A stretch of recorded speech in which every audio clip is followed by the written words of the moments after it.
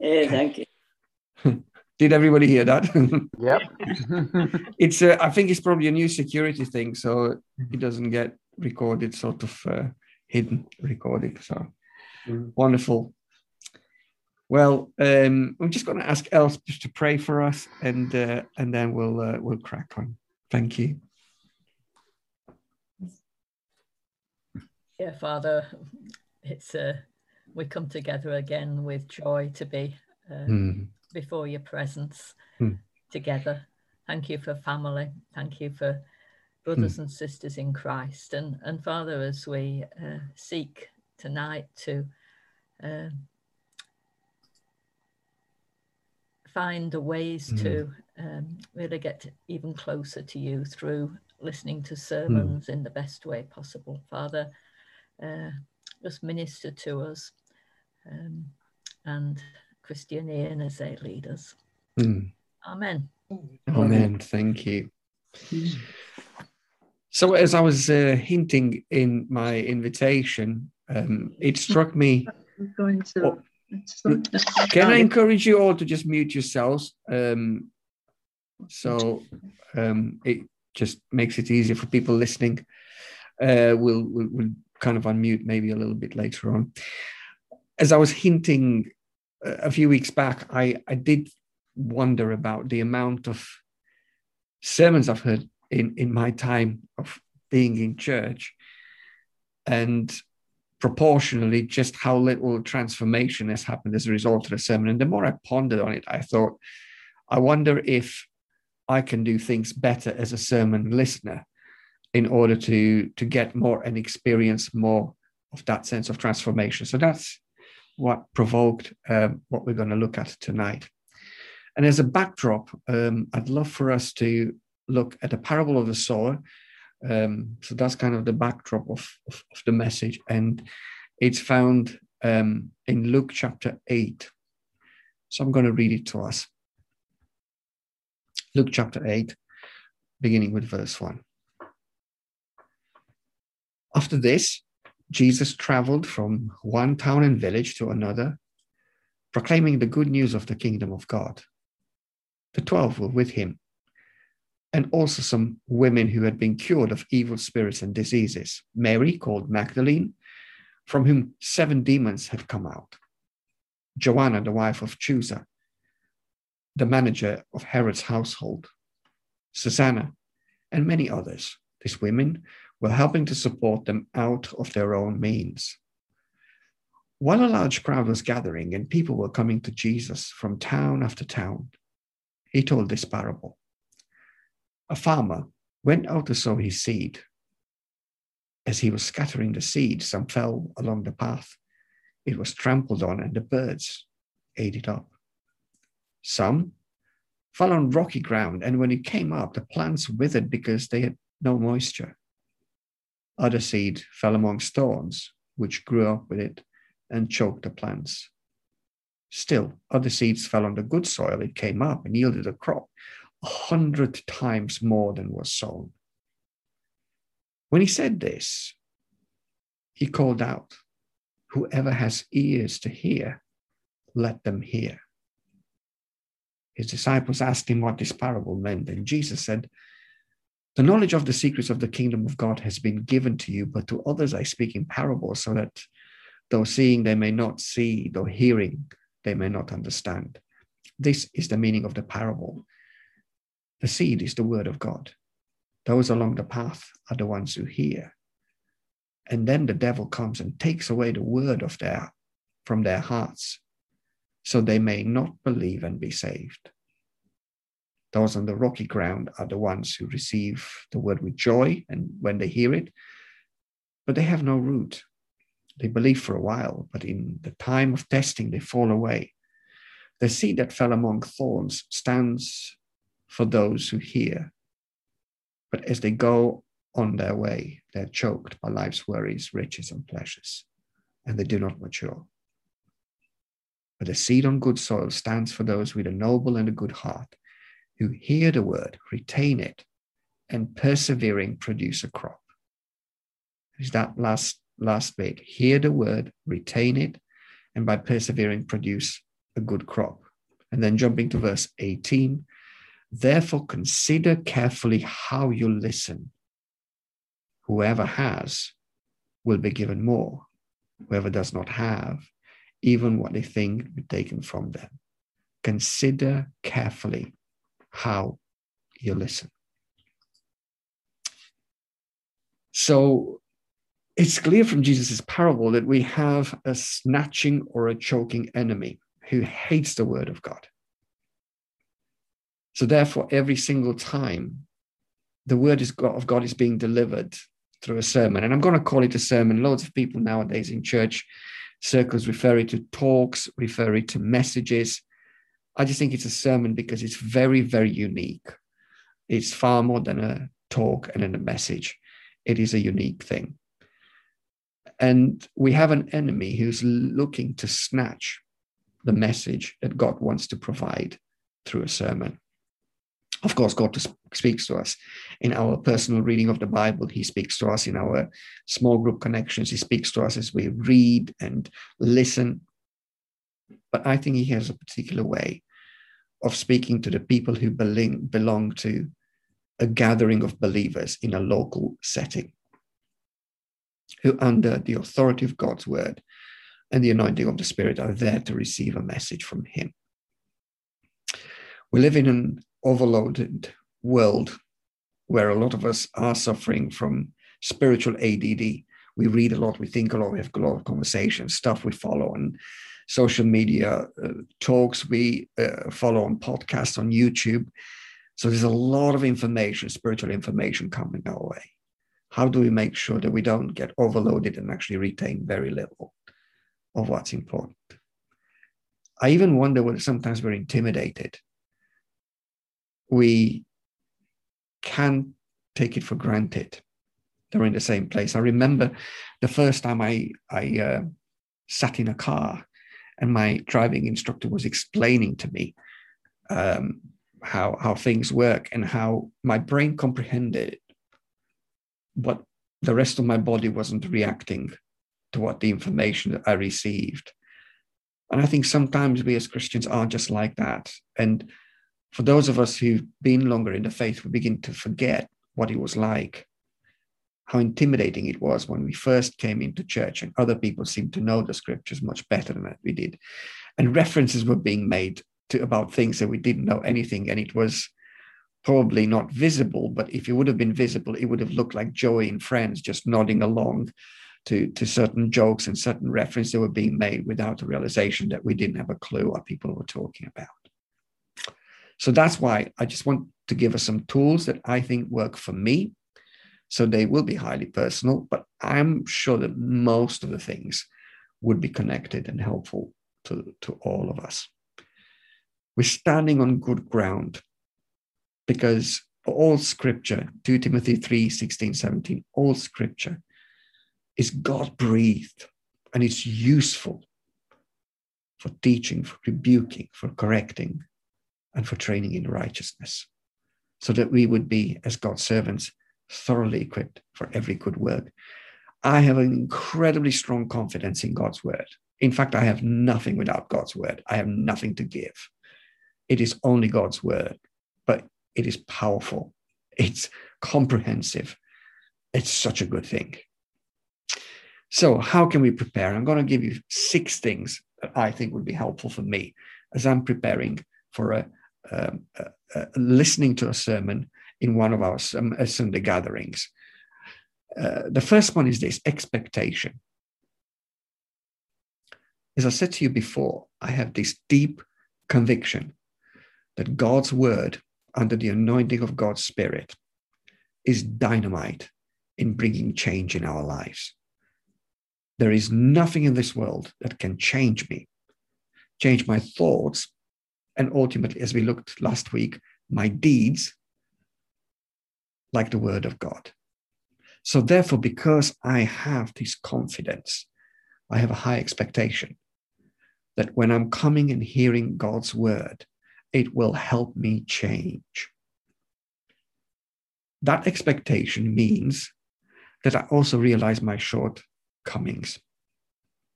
So that means that through the week, I have a sense of holy dissatisfaction. I look at my life and I can see the gaps. And that creates that desperation and hunger for transformation. I see where I fall short. I see where I'm ill-equipped. I see where I am not worshiping Jesus. I see where I'm not treating people in the right way. I see where the idols of this world are taking ground in my life. And that creates a holy dissatisfaction and a hunger for transformation. So it needs to start with an expectation. It needs to start with a desperation. It needs to have that sense in which I am praying for my mind and my heart to be receptive all throughout the week. I am pleading with God. I am saying, God, I am not happy with the way things are. And I want that change. I want what you have to offer to me. And I'm also praying for the preacher's preparation. So it's praying for both of us. It's praying for myself and also praying for the person that's bringing God's word, that they will hear the voice of God, that they would, as they labor with a word, that they would receive the very word of God for us right now. So expectation is a big thing. Thinking if I'm coming and I'm laissez-faire about it, I'm very likely to get very little out of it. If I'm not coming after a week of feeling that holy dissatisfaction in my heart, I'm going to come and cross my arms like a spectator, saying to the preacher, entertain me. That's not what God is looking for. Expectation, the first one. The second thing is preparation. I would say it helps to read the passage beforehand. And as you read the passage beforehand, I usually ask two questions. One's the wow and one's the what. Usually I kind of see something in there that just jumps at me and I go, wow, this is great. It might not be great. It might be a convicting thing, but it's still great. I love convicting things. Or it could be an encouraging thing and you go, wow, this is great. What I'm seeing here of God is beautiful. Or there might be something in it that you think, what on earth is this about? I haven't got a clue. I'm looking forward to Sunday to try to get a little bit of wisdom. So it does help if you read the passage beforehand. The other thing is, in terms of preparation, prioritize and plan your attendance. You're likely to get a lot out of the sermon if you're actually going to plan to be there and to prioritize to be there.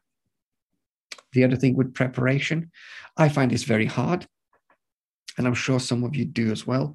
Try to close the drawer on distractions.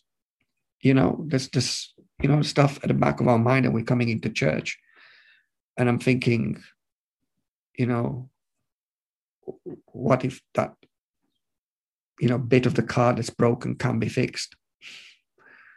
Or what if that job interview that's coming up on Thursday, And I think it's really important to bring them before the Lord, as we looked last week, to surrender those things, but to sort of make that willing decision to say, I'm going to devote my attention when I'm coming to church to actually listen to what God has to say. And as well, part of the preparation,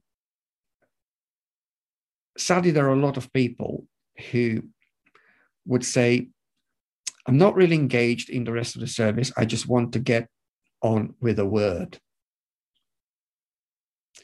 I think the act of worship that is part of the rest of the service, through prayer, through singing, as we focus on who God is such an incredibly powerful part of the preparation for our heart to hear the voice of God. It's really, really important.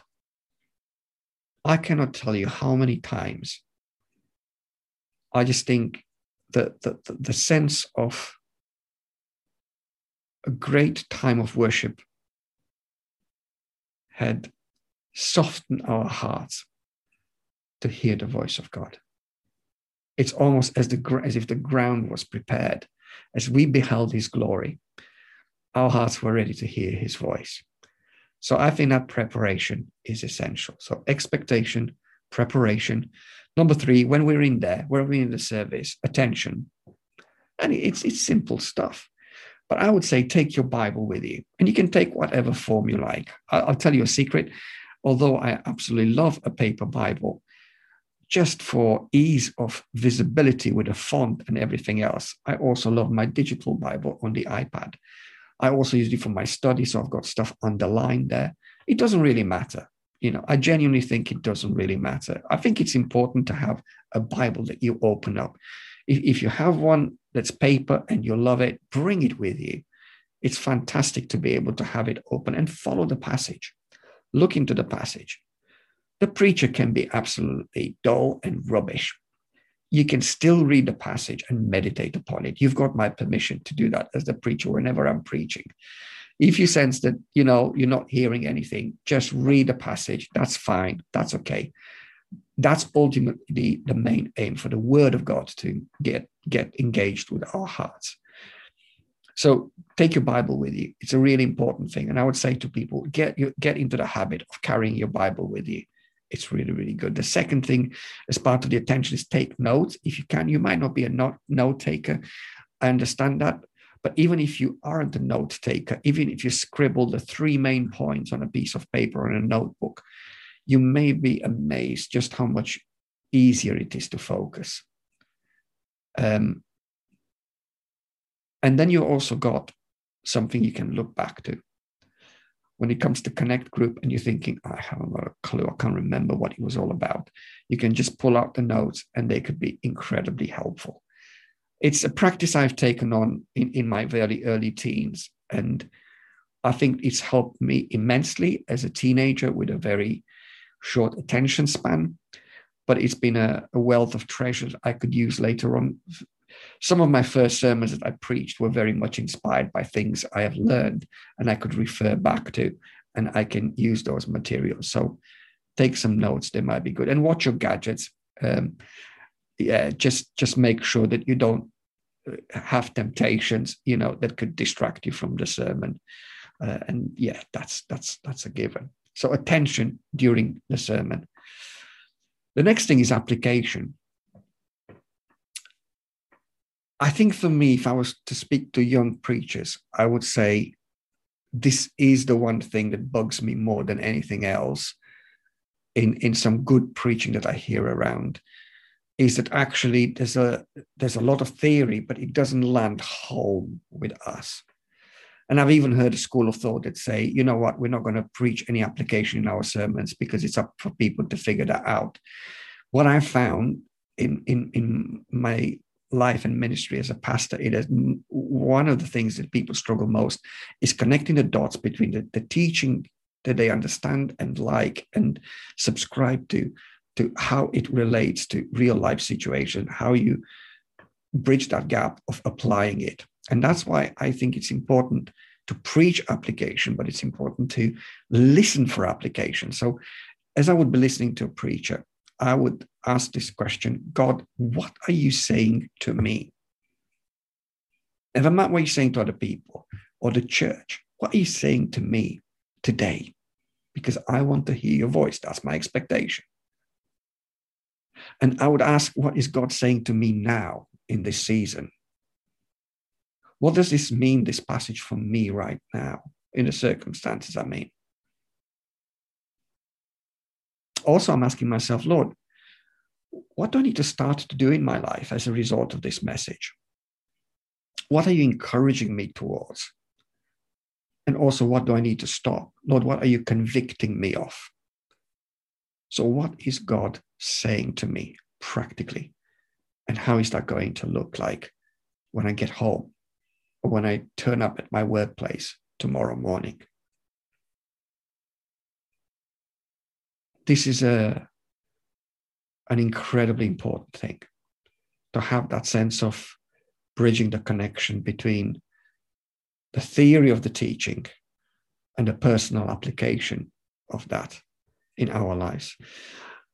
James 2:22 puts it like this: do not be merely listen to the word and so deceive yourselves. Do what it says. That's a strong word there. Do not merely listen to the word and you deceive yourselves. It's a dangerous place to be, where we're simply listeners without being doers. So that's some of the stuff I would have at the back of my mind as I'm listening to the sermon. Lord, what are you saying to me?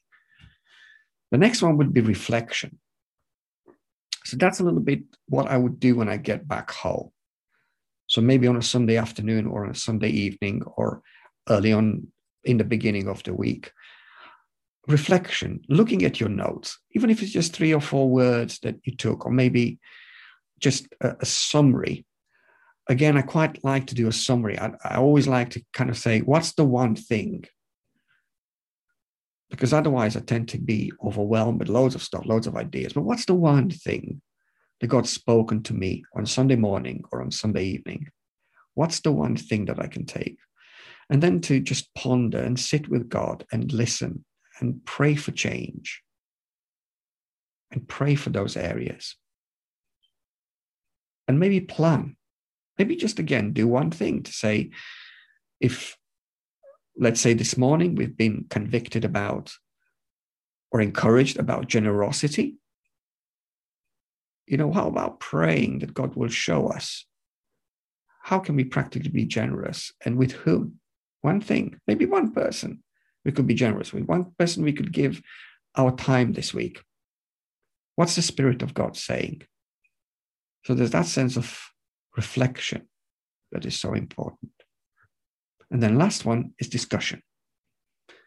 Again, my dream is that as you drive home as a family, there's a little bit of a conversation about it. And I vividly remember hearing one of the great preachers talking one time saying, one of the Christian family's favorite pastime is roasting the pastor on their way home, talking about he's missed this and he's done this and he said this. And, I hope our conversations are not like that. It'd be fantastic to think that just as the disciples on the road to Emmaus talked to one another and encouraged one another, that we do the same as a result of the message as a family and as conversation and maybe just that time. So I think discussion is really important. I think also it's great to think about the conversations we're going to have in the Connect groups. What are some of the questions, or what are some of the ways you've been personally empowered, or maybe how can the group help you as you desire to grow in Christ-likeness in this. And last but not least, discussion with a preacher. There's no greater thing that gives a preacher encouragement and a sense of being spurred on in preparation than to hear very pointed, specific ways in which God's word, through God's Spirit, has spoken to people, either encouraging or challenging or equipping. That's such fuel for preparation and for ministry, for better preaching. So that's part of the discussion. And I think we just need to grow in that confidence of what God's word can do in all of this. I remember reading a tweet about 2 or 3 months ago by Matt Smethurst that really grabbed me. And he said this. He was speaking to youth leaders, but I think it applies to any leaders and preachers. He says, youth leaders, don't undersell your students. They're learning algebra and biology and trigonometry in school. Trust me, they can handle some theology. And I think this is the thing. I think in the days that we live in, we as preachers have become probably quite nervous about, and our confidence in preaching and God's word is dented. But I think we need to be bolder in expecting God's word to work in tremendous way to bring transformation.